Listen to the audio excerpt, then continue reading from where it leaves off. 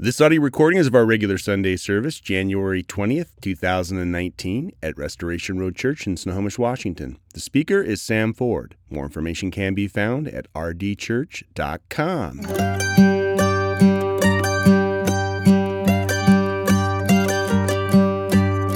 Today we are going to be studying the Word of God from 1 Thessalonians chapter 5, verses 12 through 15, I think. And this is what Paul wrote to the Thessalonians. He said, "We ask you, brothers, to respect those who labor among you and are over you in the Lord and admonish you, and to esteem them very highly in love because of their work. Be at peace among yourselves, and we urge you, brothers, admonish the idle, encourage the faint-hearted, help the weak, be patient with them all. See that no one repays anyone evil for evil, but always do good to one another and to everyone." This is God's Word. Praise be to God. Well, thank you for being with us here this morning. I'm going to pray as I typically do, and you might wonder why we pray. It's been said, and I can't remember who said it, somebody older and smarter than me, that prayer isn't preparing you for the greater work. Prayer is the greater work. And so we want to make sure that our services experience prayer and value prayer as we value the Word of God. So I'm going to pray, and if you would bow with me, go before our King. Heavenly Father, before the foundation of the world, you are and always have been God. You created the universe with a word, and your promises exist always and forever. You are faithful even when we are not. You see clearly even when we do not. You and your will are always good, and ours is not. And even though the storm rages around us, Lord, in this broken world, you are there with us, bringing your good purposes to pass. So we gather to be reminded of that today, and we need to remember, Lord, the cross. We need the cross. We need to remember Jesus Christ and Him crucified, for it reminds us that you are not distant from our suffering, but in fact are in the middle of it, in the midst of our worst troubles and fears. And there you are bringing your plan to pass, not despite those things, but actually through the hardship for your glory and for our joy. We believe your faithful love reaches to the heaven. Your faithfulness is as high as the clouds. Your righteousness is like the highest mountains. Your judgments are like the deepest sea. And though your word declares that your ways are above our ways and your thoughts are above our thoughts, though your word declares that you are working despite what we see, that your plans will come to pass, we confess our unfaithfulness and our self-dependence. We confess that we believe we are stronger and wiser and better than we actually are, and we confess that self-rule tempts us to act on our own, impatiently and imperfectly. Forgive us for our foolishness and for our rebellion. Though we are struggling with our flesh, Lord, we praise you, for we are thankful. There are many practical things for us to be thankful for in our lives. Countless things that we take for granted, and as a church as well. But this morning we give you thanks for your patience with us, for you do not immediately give anyone what they deserve. For those who do not yet believe, Lord, you are patient, giving them mercy. For those who now believe in your Son, you have already given tremendous grace. So we thank you for saving us. We thank you for changing us. We thank you for giving us brothers and sisters in Christ who have the courage to admonish us and the love to encourage us and the power to help us. Now help us, Lord, as we look to you this morning. Help us not to look to others to find only what we can find ultimately in Christ. Help us to not resist one another's counsel as it comes. Help us to be still and to wait for you and to patiently trust in your work. Lord, complete the work you began in us. Remind us that our battle is not against flesh and blood, that our weapons are not of this world, Help us to commit our ways to you, Lord, to trust you and pray, Lord, that you will act on our behalf. And as we learn through your word this morning, Holy Spirit, speak to us words of conviction or words of comfort. Meet us here, Jesus. We need to hear from you, Jesus. Holy Spirit, pierce our hearts with your truth that we might believe it and live it, hope in it, and share it. It's in the name of Christ we pray. Amen. Well, if you're just joining us, we are working our way verse by verse through the first letter to the Thessalonians. It's a letter written to a new church plant in a very old Greek city. And the author of this letter, the Apostle Paul, and his team, as many of you know, had been violently run out of town shortly after the church had been planted. And months later, he sent Timothy back to check on this young church plant. And what he found is though persecution had continued and it had been very difficult for them to stand for their faith, many possibly had even been killed for it, he returned to Paul with a largely favorable report about their faith and about their love for one another. And so this letter is his response to that report of what he heard. So last week we learned that there were two different ways to live in light of the end of the world being so near, either as a child of light or a child of darkness, as one who is awake or one who is asleep. And the wakeful life is one where we are walking carefully, walking in the teachings of Christ as we watchfully wait for His imminent return. More than just a state of mind, though, this watchfulness is supposed to evidence itself out in our daily lives. What we do should evidence an anticipation of Christ coming. And we learn now, as he's ending his letter, that this is actually a community effort. This is something we do together. That part of staying awake is actually helping others stay awake. Figuratively giving them the elbow, if you will, to keep them focused on what is most important. Because more than an organization with a bunch of programs, the church is this organism. Most often the Bible describes the church as a body with interdependent parts all working together.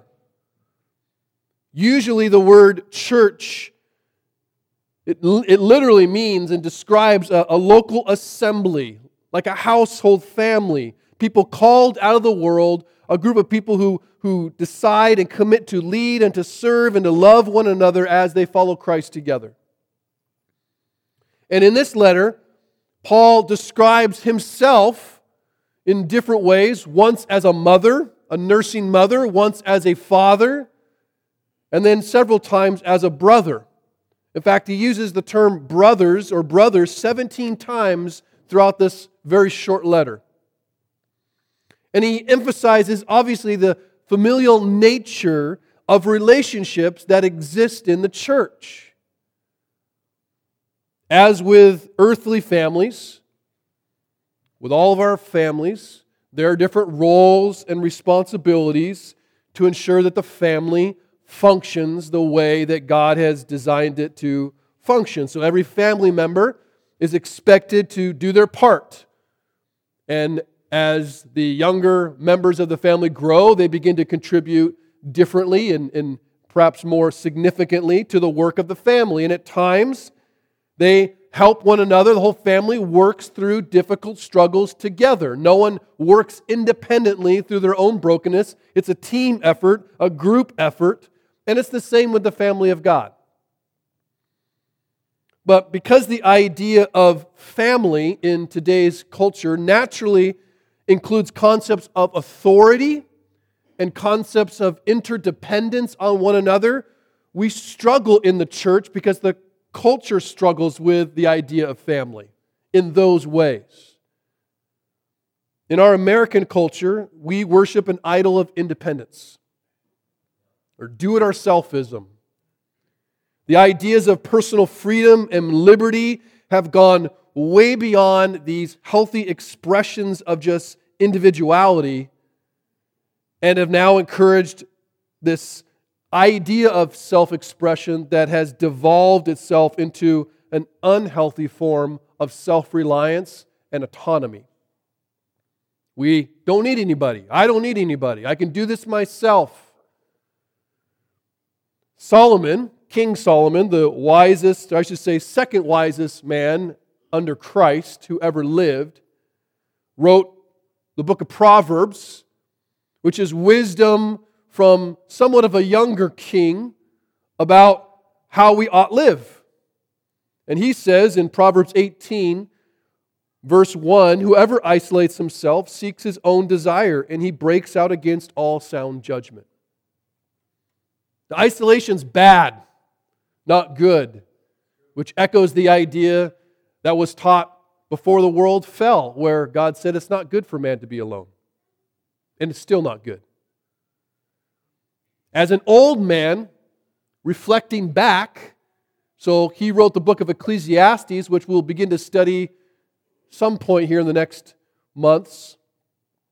He wrote this in Ecclesiastes 4. So he's like a grandfather now looking back and learning from his experiences. And he says this in Ecclesiastes 4, 2 are better than one, because they have a good reward for their toil. For if they fall, one will lift up his fellow. But woe to him who is alone when he falls, and has not another to lift him up. Again, if two lie together, they keep warm, but how can one keep warm alone?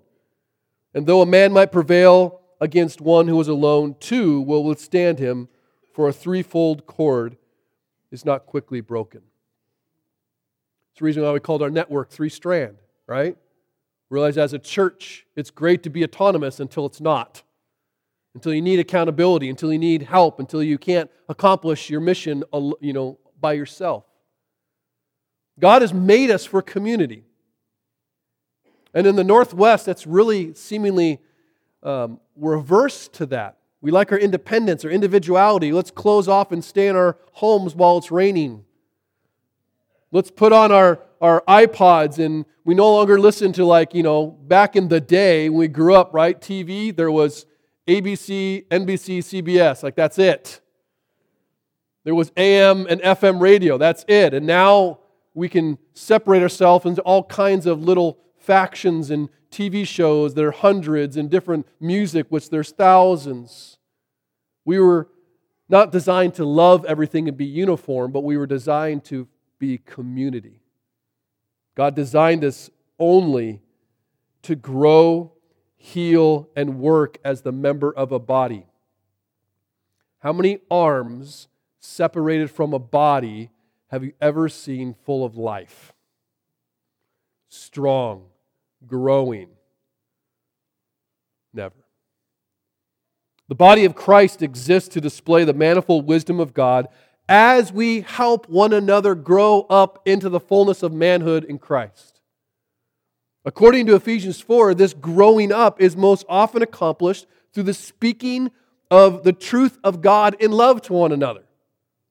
That's how it's largely accomplished. But you have to be with somebody in order to speak and hear the truth. Close enough to hear and speak the truth.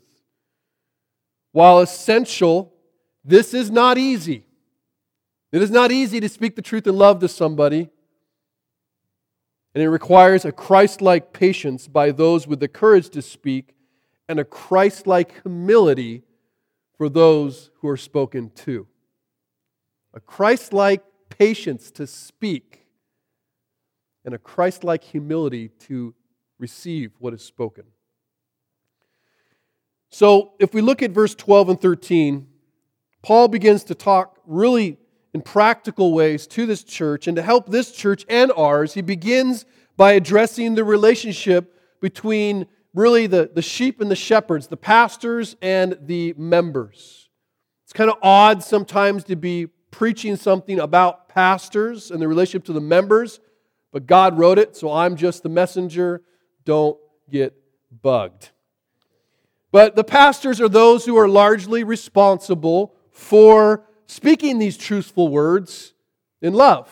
They're not the only ones that do it, but they're largely responsible and do it perhaps more than others. None less than preaching or teaching, but also leading in other ways. But this is what he writes in verse 12. He says, "We ask you, brothers, to respect those who labor among you and are over you in the Lord and admonish you, and to esteem them very highly in love because of their work. Be at peace among yourselves." So again, this is a letter written to real people, real church in a real place. We're like, what's going on here? Well, apparently there are members of the church who were reluctant to receive any rules or instructions from the appointed leaders of the church. As a request then, Paul pleads and says, respect these men. He says, respect those who labor among you. Respect those who are over you in the Lord. Respect those who admonish you. So there's a description of the people he's talking about. Those who labor, those who are over you in the Lord, and those who admonish you. We'll never know why or if Paul wrote this because there were good leaders being disrespected or possibly bad leaders doing some disrespectful things. I think it's interesting, though, that Paul makes the request without qualification. He doesn't say, respect the leaders who deserve it. It's kind of like a marriage, right? Love your wife as Christ loved the church. There's no parenthetical that says when she's lovable, right? Respect your husband as long as he's respectable. That's not what it says. So Paul says, look, there's men that have been put in position and you are to respect them. He simply says there's these hardworking pastors who are teaching, who are pastoring, who are correcting, and they're not just to be coldly respected. He actually says they're to be warmly appreciated. In his pastoral epistles, Paul had taught elsewhere, let the elders who rule well be considered worthy of double honor. So he puts a little qualification. Those who are ruling well be worthy of double honor. Now, not given double honor. It's a disposition. It's not like actual, here, you get a double paycheck this month. Okay? Especially those who labor in preaching and teaching, he says. So, we have to be careful because in the prosperity gospel world, there is a sense of do not touch God's anointed. And it's been twisted. This isn't about the untouchable anointed who never make mistakes. Pastors should not be idolized any more than they should be demonized. But they do have a unique position in the church. To say that the pastors are over you is not to say they should be respected and emphasizing the authority of the office as the reason for that. On the contrary, it's actually respecting because of the eternal nature of their efforts in the life of the church. The kind of work that they're doing. Now, even though, and I've already described it earlier, every member is working to contribute to the church family. I was super encouraged and moved in one of those tight-throat kinds of ways as I saw members of our church on Friday come to clean the church. Work that most people take for granted until things get messy, right? And then suddenly like, oh, well, someone should clean this up. Yeah, did you know that someone does? Most of the time. Without being paid. Like there are contributions being made to the church that are valuable and important, that are in many ways no less significant than what anyone else is doing, even the pastor. That said, as every member is contributing in different ways, some just through prayer, some through cleaning, some through serving your kids right now, some through making sure coffee is made.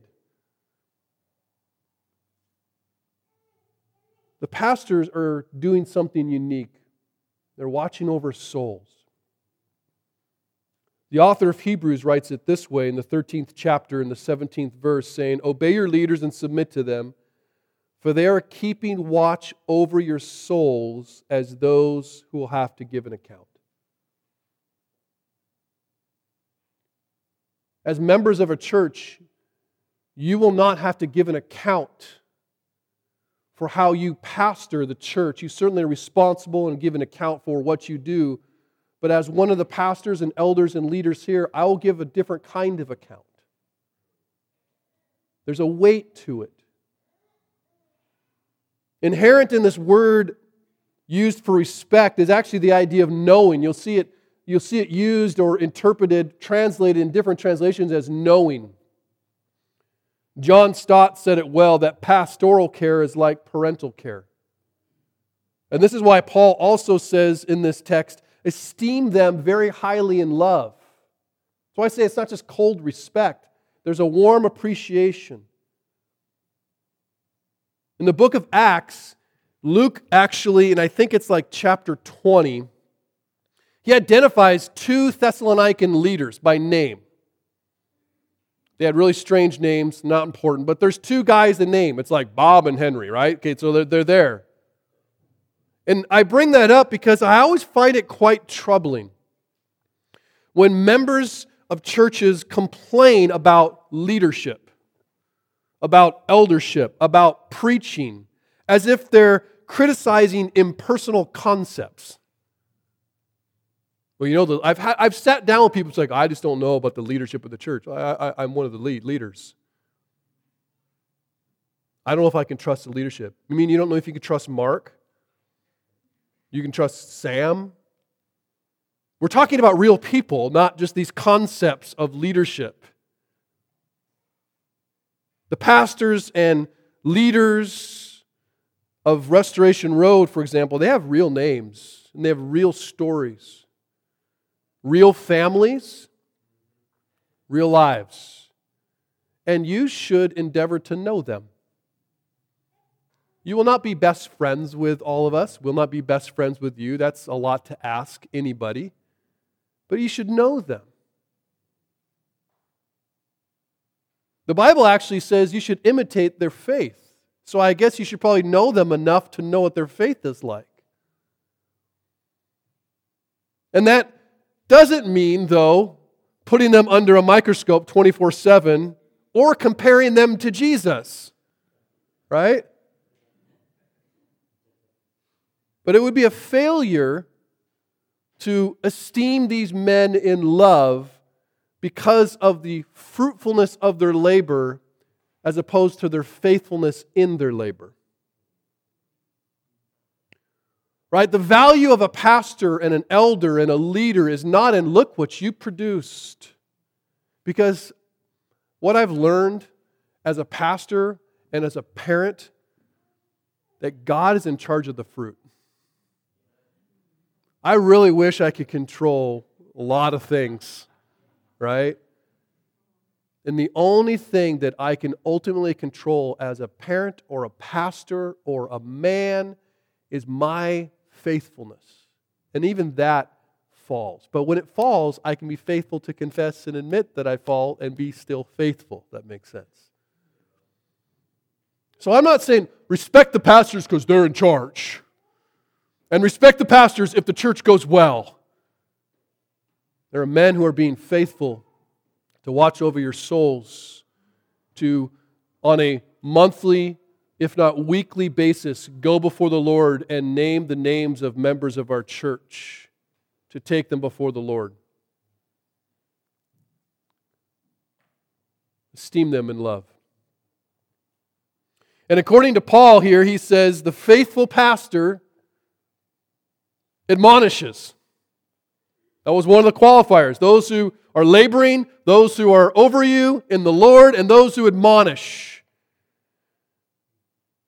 The faithful pastor warns against bad behavior, gives gentle instruction, teaches about consequences, even to the point of having to exercise church discipline at times.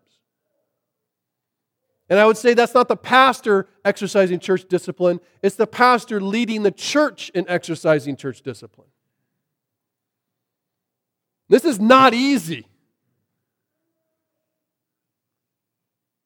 I like to be liked. Everyone does. But I have found that when you have to admonish a brother or sister in Christ, or you have to admonish somebody as a pastor, that becomes an incredibly powerful lightning rod for criticism. And so it's very tempting to not do it. But that's unfaithful. It's faithful to admonish. It's faithful to stir and to encourage and to push and to warn. That's faithful. And yes, you can do it not gently. You can do it for wrong motivations. But it needs to be done truthfully and in love. And even when you do it perfectly, you may be rejected for it, criticized for it. I have firsthand experience with this. As a pastor, as a parent, as a brother, but that's faithful. It's faithful. About his own personal mission, Paul wrote in his letter to the Colossians, he goes, "This is what I've committed myself to." He said, "Him we proclaim, warning everyone." Part of his proclamation is warning. Warning everyone and teaching everyone with all wisdom, that we may present everyone mature in Christ. For this I toil, works hard, struggles with all his energy that he powerfully works within me. The admonishment that a pastor gives, or a brother and sister in Christ give to one another, must not be harsh words, but that must be hard truth. Pastor and theologian Leon Morris said it this way: while its tone is brotherly, it's big brotherly. Right? And so Paul finally, at the end of verse 13 there, says, "Be at peace among yourselves." And essentially, I believe, and I may be wrong, but I believe he's telling the membership of this particular church in a publicly read letter, right? Stop complaining and criticizing your leaders. And that's not like some secret way of me telling you that, right? I'm not that sly or manipulative. But that's happening in this church, and you know that happens in churches. Whether it's happening now in ours or will someday, it happens in all churches because it's very easy to blame and to point and go, that's the problem. And honestly, at times, it is very wise and good and righteous for the membership to rebuke the pastor who is in sin. But that's not what's being talked about here. To return to the second part of the 17th verse in the 13th chapter of the book of Hebrews, after it says, they'll give an account, they're watching over your souls, let them do this with joy. Isn't that interesting? They're keeping a watch over your souls and giving an account before God. Would you let them do this with joy? Interesting. It seems as if the members of a church can make it difficult for the pastor to do their job with joy. And later on, he'll say, pray for your leaders. And I know that many in our church do. And that was one thing I remember Mark stating. We were sitting in an elders meeting or elders retreat at some point, and he said, I want you to remember how blessed we are. You know, it's probably after me bemoaning something like, oh, the world's falling apart. And Mark said, remember one thing, how blessed we are, because there are many people praying for us. And it's very true. And we feel it and we know it. So I can't imagine my life would look like without you praying. Dang. So thank you. Look at verse 14. So Paul seems to shift his instructions here, and it's possible, although I can't prove this, but it's possible that he now turns to address the leaders who he was just talking about, telling the congregation to respect and esteem them. Because he says brothers again, right? Now, Ephesians 4:11, if you read that at some point, you'll see that pastors and shepherds are given to help equip the church for the ministry. They're not given to do all the ministry, but to equip the church to fulfill the ministry. Ministry is both the building up and the out of God's church. But the ministry of the church, according to Ephesians 4, is not fulfilled by one man or a group of men who are pastors. It's fulfilled by God-ordained leaders equipping members to lead in their homes, to lead in their church, and to lead in their community. In other words, even if this text is beginning to address the leaders and going, now here's how you should lead, after I've just told you to esteem them or to be esteemed, I think it's also instructive to every member, because in some sense, we're all responsible to lead in this church. Everyone is responsible to speak the truth in love to one another. And as one commentator wrote, mutual discipline must be exercised by all of its members. It is wrong to leave all this to the pastors and elders. Now, in verse 14 he says this, we urge you, brothers, admonish the idle, encourage the faint-hearted, help the weak, be patient with them all. So he's reading this to the church so it can apply to the leaders. This is how you should minister to these people, but also to how people should minister to one another. It's a very practical verse. It's a rich, full verse. And it talks to three different kinds of people that are in this church. The idle, the faint-hearted, and the weak. And it gets very specific. Like, this is how you deal with these people. So he says, admonish the idle. Now, Paul talks about the idle a lot in this letter and in the next letter to Thessalonica. It seems to be a problem. He talked about it in 1 Thessalonians 4, 9 through 12. But the idle are those people, and it seems like a large contingent of people, who are not working. And in not working, they're actually mooching. They are the ones who are not encouraging, but they're gossiping. The ones who are not helping, but meddling. These are not the ones who are incapable of helping and contribute to the church. These are those who are unwilling to contribute to the church. These are the entitled. These are the whiners. These are the consumers. These are the cynics who take everything and give nothing but their opinions. That's who Paul's talking about in this church. The idle. In his second letter, Paul says that anyone who refuses to work beyond words should not eat. And at the end of his letter in 1 Timothy, he says, these people are worse than non-believers. These are the idle he's talking about. And so there are those idle in the church in Thessalonica that need to be warned, that need to be rebuked personally, strongly, and sometimes publicly. If they don't respond personally, because they're just taking, they're just gossiping, they're sinning, ultimately hurting the church. And so we go to them personally. And they're warned by an individual, and they're warned again if they don't respond by fellow members, and then eventually the family is warned about them. That's what Paul tells us. We are to admonish the idle. And none of this is for the purpose of just punishment. It's for the purpose of and hope for repentance and restoration. It seems harsh to deal with the idle this way.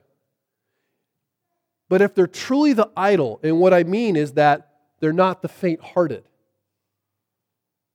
If they're truly the idle, and we'll talk about the difference, if they're truly the idle, then you have to understand the kind of sin that idleness breeds in a person and in the family. It hurts everyone. Gossip hurts everyone. Consuming hurts everyone. It builds resentment in others. Entitlement, not a good thing. And so we are functioning in such a way to go, we are growing together in Christ, and those who are idle need to be rebuked. Back to Proverbs again, 27:6. Faithful are the wounds of a friend. A brother looks at an idle brother and says, I love you enough to not let you stay in this place. But Paul also warns us in Galatians 6 that anyone who is caught in a transgression, you who are spiritual, should restore him in a spirit of gentleness. So we are to restore, we are to admonish, and that can be done with gentleness. And it can also be done in sin. And so we're careful, but we're also faithful. Right? There's a tension there. I know I've got to speak. How do I speak? Well, I guess you should pray. You should be patient. You should wait. You should counsel. Then you should speak and not just speak. That will probably be a mistake. But then he talks about the faint-hearted. So you got the idle, they're to be admonished, and in the church, you are to encourage the faint-hearted. More than likely, Paul is speaking about the people he spoke again in 1 Thessalonians 4 who have experienced great loss. Possibly the death of a loved one. Those who are faint-hearted, what do they feel? Hopeless, with grief.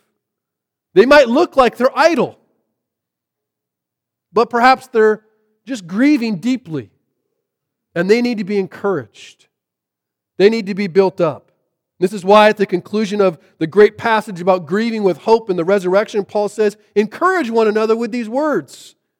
There's faint-hearted people who are dealing with real loss, real forms of suffering.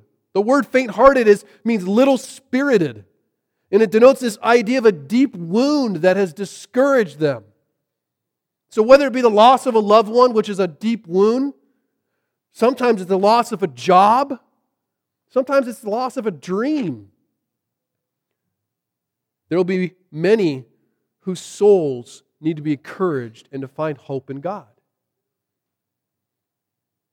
In his despair, King David kind of self-talk, preached to his own heart, and gives us kind of some instruction on how we should encourage others. He says, why are you cast down, O my soul? Why are you in turmoil within me? Hope in God. Hope in God, for I shall again praise Him, my salvation and my God. Paul teaches us in that same letter to Galatians that we are to bear one another's burdens.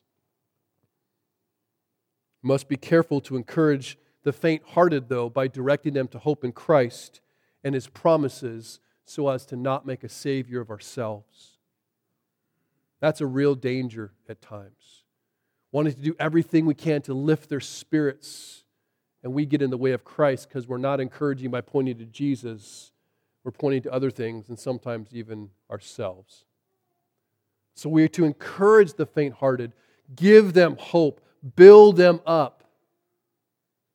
And then you have the third category where he says, help the weak. More than likely, Paul is speaking to those who are struggling with sin. And by that I mean perhaps sexual sin. There are many people in the church today who are struggling with sexual sin. And by that I mean struggling with addiction, struggling with something that they hate and they love at the same time. That they want to fight, but they feel like they're getting defeated constantly. I would argue that these are perhaps the weak. It is a joy to hear the confession of a sinner who wants to change, who wants something greater and better. There are few things more powerful than the restoration of a repentant brother or sister who finds victory in such sin. But in contrast, you know what? There's few things more frustrating than a weak sinner, as Paul is talking about here, who like a dog goes back to their vomit again and again and again and again and again. And the temptation when this happens is to rebuke strongly. And at times that might be necessary, but I would argue that we often run to that too quickly because we don't recognize they're weak. And you know what happens when you rebuke a weak person? You destroy them. And I confess that I probably over 13 years of ministry have done that a time or two. Hastily rebuking when they needed help. Not intentionally, but perhaps impatiently. All too often we proclaim the truth without love. And this doesn't help the weak. This is why Paul commends particularly leaders in the church, saying, the Lord's servant must not be quarrelsome, but kind to everyone, able to teach, patiently enduring evil, correcting his opponents with gentleness. And check this out. God may perhaps grant them repentance, leading to the knowledge of truth, and they may come to their senses and escape from the snare of the devil after being captured by him to do his will. When you see a brother and sister in Christ caught in the snare of the devil, caught in a trap, the worst thing you say is like, why'd you step in the trap? Idiot. Right? That day may come if they step in the trap 17 times in a row. But we have to be careful that we are not telling the person who is weak to be strong when they're unable to be. Sin is a trap, and you have to view it as a trap because at some point you were in that trap. And helping the weak out of a trap takes great patience. If you just rip a foot out of a trap, you'll do lots of damage. And so this is why Paul writes, be patient with them all. Be patient with the idle. Be patient with the faint-hearted. Be patient with the weak. And that's hard. It's hard for me, a type A, type of, come on, do it, just go, fix it, don't. Ugh. You can imagine where my parenting struggles come from. Right? It's hard to be patient. And I've said it before, and I'll say it again, that speaking the truth in love is about speaking the right words at the right time and the right way. But I think it's also about making sure you speak the right words at the right time and the right way to the right person. And by that, I mean, when you're not thinking about the person you're speaking to, who is this? Are they the idle? Are they the faint-hearted? Are they the weak? You know what you're thinking about? Yourself. Proverbs 18, verse 2. Proverbs 18 is full of this kind of stuff. A fool takes no pleasure in understanding, but only in expressing his opinion. I'll tell you what's wrong with you. I'll tell you what you need to do. You're not thinking about what that person actually needs. More than foolish, there's a real danger in sharing your opinion if it means admonishing the weak or encouraging the idle or rebuking the faint-hearted. If you get those mixed up, it's really dangerous and harmful. Last thing, an idle needs encouragement. Right? You know what? I like to encourage you to stop gossiping. You know what? Your entitlement is kind of affect. Everyone's being resentful to you, so I like to encourage. No, they need to be rebuked. They need to be admonished. But as I said, the faint-hearted, someone who's experienced great loss. Oh, you don't trust God? You know God's got a plan for this. Where's your faith? Probably not the thing to say, maybe ever, at least when they're faint-hearted. See how if you get those mixed up? So patience has to do with making sure you're saying it to the right person, the right thing. Because as Proverbs 18 also says, life and death are in the power of the tongue. Life and death are in the power of the tongue.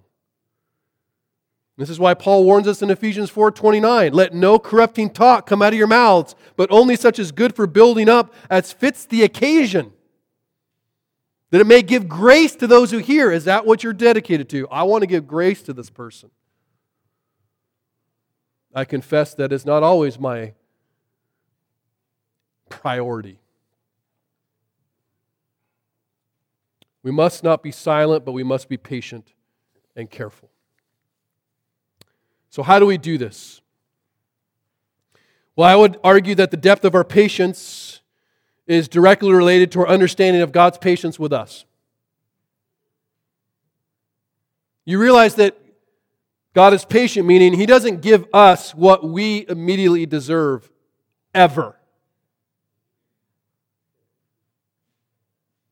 Only when we embrace the gospel of grace will we have actually the strength to respond and not react. This is why in verse 15, the last verse says, "See that no one repays anyone for evil or evil for evil, but always seek to good to one another and to everyone." So the impatient person is the reactive person. The patient person is the responsive person.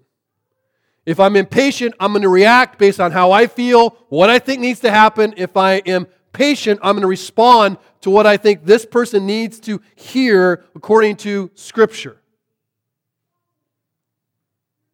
Be it idleness, or faint-heartedness, or sinfulness, without thinking, the impatient person responds foolishly because they respond selfishly.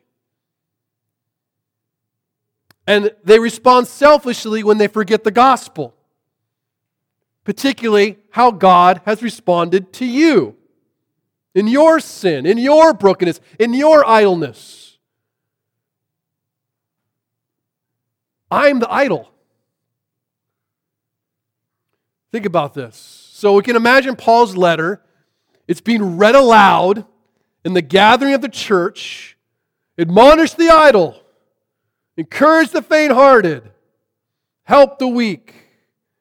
And when it's read, what does everyone do? Yeah. Who's idle around here that I can admonish? Who is weak that I can help? Who is the faint-hearted that needs encouragement? We're looking around, right? Who are these people that I need to help and fix and rebuke? We'll only be able to admonish the idle with truth and gentleness when we accept that we were the idle that needed admonishment from Jesus. Yes, Jesus loves us, but man, we were takers, entitled, selfish, offering nothing but a bunch of foolish words. And the Lord went to the cross to reveal the truth about us, saying this is who we actually are.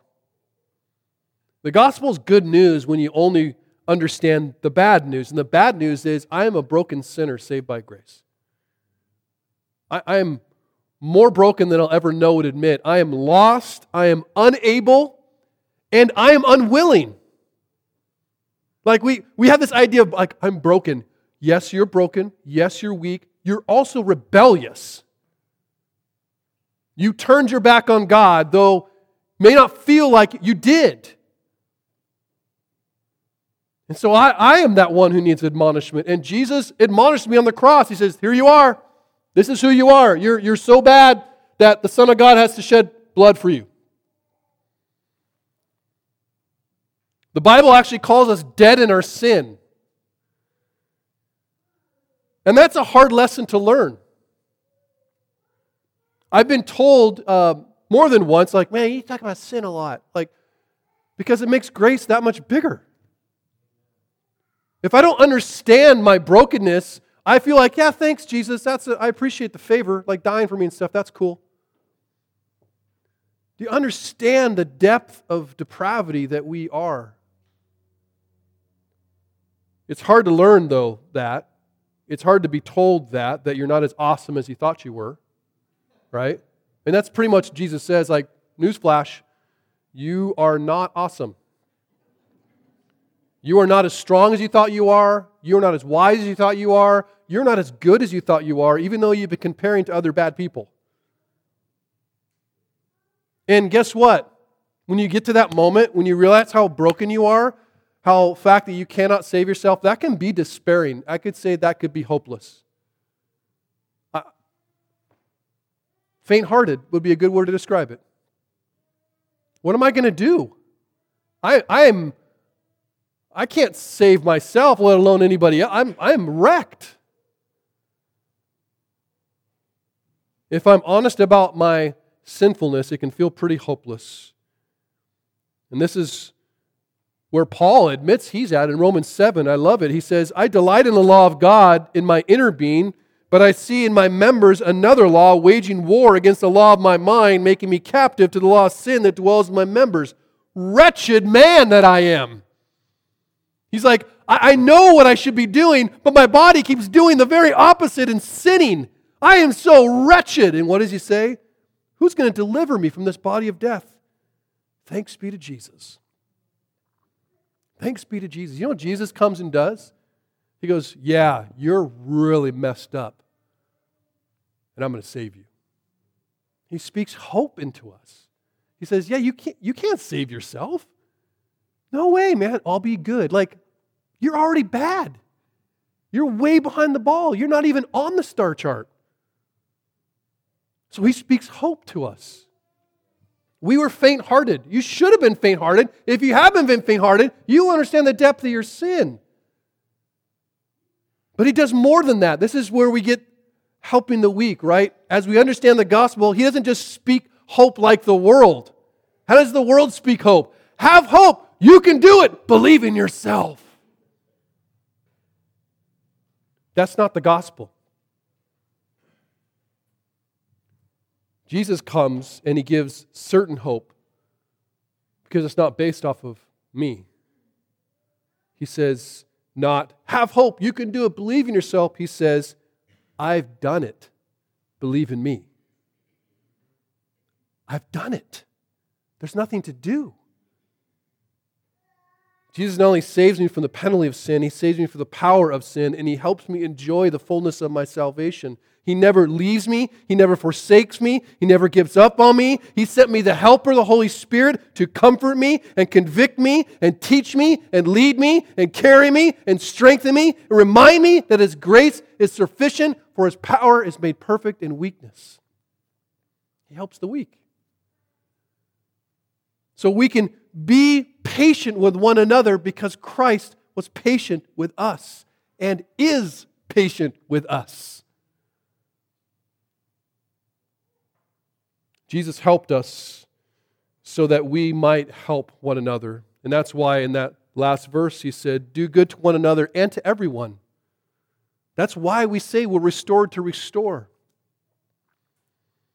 We are restored to each other, and we restored to the world as we endeavor, even with them, to speak the right words, the right time, in the right way to the right person.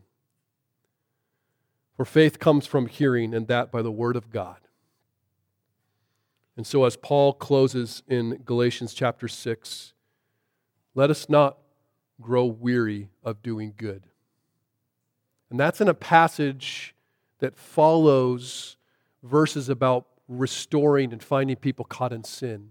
He said, let us not grow weary in doing good, for in due season we will reap if we don't give up. So then, as we have opportunity, let us do good to everyone, and especially to those who are the household of faith. Let us not grow weary of doing good.